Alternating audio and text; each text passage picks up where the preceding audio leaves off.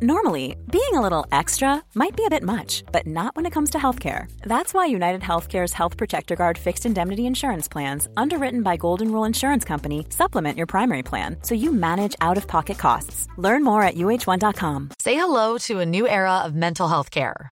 Cerebral is here to help you achieve your mental wellness goals with professional therapy and medication management support. 100% online.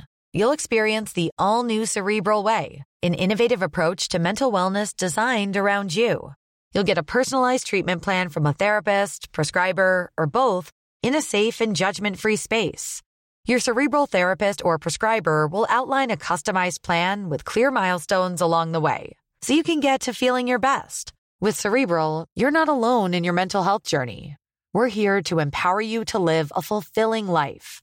So take that first step towards a brighter future and sign up today at Cerebral.com/podcast and use code ACAST to get 15% off your first month. Offer only valid on monthly plans. Other exclusions may apply. Offer ends July 31st, 2024. See site for details. Down the blind, Andrew John. Inside for Albert. Albert will score. Albert will score. Newcastle have won. Fiddler's going to score. Fiddler, his farewell. His farewell. And he hits it. He's got it. He's got the field goal. He's got the premiership.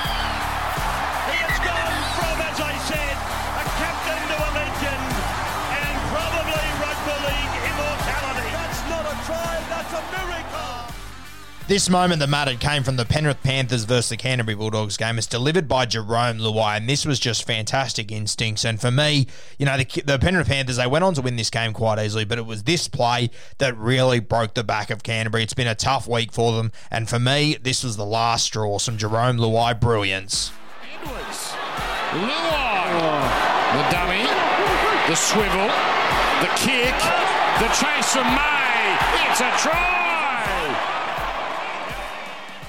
The true brilliance behind this play is how they take the ball to the right, then they swing it back to the left. And the thing that stands out for me here is you need to watch Corey Allen. Now, Corey Allen goes all the way to the right-hand side of the tram line. He's then forced to switch back. It's about a 60-metre run in the other direction in the rain. Now, I'm sure a lot of Oztag players out there will understand, you know, fourth and fifth tackle in Oztag, this is a big thing to be able to do. If you can make that fullback shift from side to side, then put in a kick in the other direction, it is just massive. And especially this play here, you see Nathan Cleary take it down the right edge. He gives it back to Dylan Edwards. The entire defensive line shifts. They throw a long ball back to the left with Luai. And to be fair, Canterbury actually handles this all right. Yeah, they all slide. He turns Kikau under. He shows it to him. You know, Kyle Flanagan, he has a big look at him, but he doesn't really bite on it, yeah? He actually reads the play quite well. And then you see Luai, there's a chance for him to give it to Stephen Crichton, I believe. And then he literally does a spin, and he's on the spot. There's nothing doing. But the key to this is that Corey Allen has gone from the sticks all the way to the other side of the field to the tram line. Then he's chased all the way back in the pouring rain. Changing direction like that at that speed is hard enough. But after this, near impossible. And this is where the backyard football instincts kick in, and this is just massive in rugby league. I talk about Cody Walker a lot being the best backyard footballer. Jerome Luai, he's probably second, yeah. He is incredible when he has a tendency to overplay his hand at times. That's just because he's a young footballer and he's got so much ability and he's got so much strike around him, so it can be hard every time to not go for the play. Kikau was terrorising them all game, so when he showed him under, I think he expected Kyle Flanagan to bite more than what he did. Canterbury, they handled it pretty well, to be fair. So he spun around and he had nothing on, yeah. He addressed where Corey Allen was. He saw that space around the sticks. It was about 20 square metres there that all he had to do was just land into the in-goals. In the wet, the ball tends to sit up. Bit of an easier kick in the rain, in my opinion. And he just put in a perfect kick. And Tyrone May, being the footballer he is, stayed alive. You could see Tyrone May could see it as well. He pointed to the space. He knew where it was. Allen had been taken out of the play. Just a perfect play. And it was...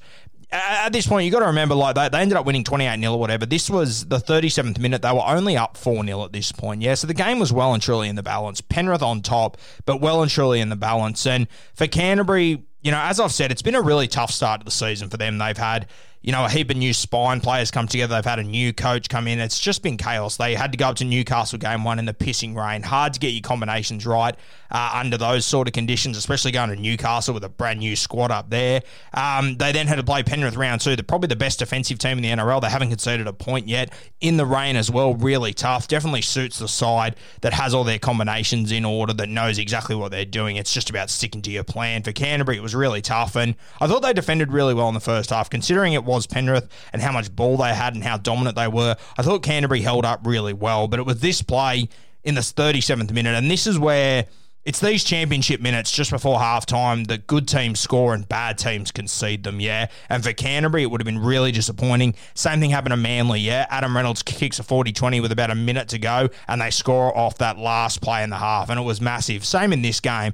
The good teams, they score these points in championship minutes. The last 5 minutes of each game, they're able to get that little bit extra. The poor defensive sides, this is an absolute coach killer. Letting in a try just before halftime, especially when you've hung in the entire half, it was massive. And look, to be fair to Canterbury, as I said, they defended this play really well. When you see how far the ball spread in a short amount of time, they did man up on this play well. But it was just a little bit of Luai brilliance and a little bit of, for Canterbury, I'm sure they'll watch on their tape session, and especially the 5'8", Averillo, it's not his job, but as a half, you need to be aware of these sorts of things. If the ball goes from one side of the field to the other and Kyle Flanagan's on the other side where the ball is going, as a 5'8", you need to be tracking. Yeah, you need to be tracking under the ball, under the sticks. For there to be no one in that 20-metre space on last tackle, you knew what was going to happen. Once that ball was turned inside, like a best case scenario, if he would have given it to Kikau, you're still going to need men on the inside there. There was just a lot of passengers for Canterbury. I understand they're exhausted. They'd put in a huge defensive effort, but it's those little extra effort plays. I guarantee you, the Roosters and they had that play put on them, I guarantee you Luke Keary would have been extremely close to that ball when it went into the in-goals, because he's got that awareness. He understands the game. He knows that if Tedesco gets dragged from one side to the other and his side is out of the play now, he needs to be moving towards the sticks. It's just that cover defence that we didn't see from Canterbury in that play, and it cost them a try just before halftime. For me, it really broke the back of Canterbury. It's been a tough 2 weeks to defend really well for an entire half, to defend really well for an entire set, and then for them to put that play on and then force Jerome Luai to spin around when he's got one of the best edges in the game. You had them beat. Yeah, you just had to control this kick, and the awareness wasn't there. There was a lot of bodies standing with hands on hips, watching from a distance.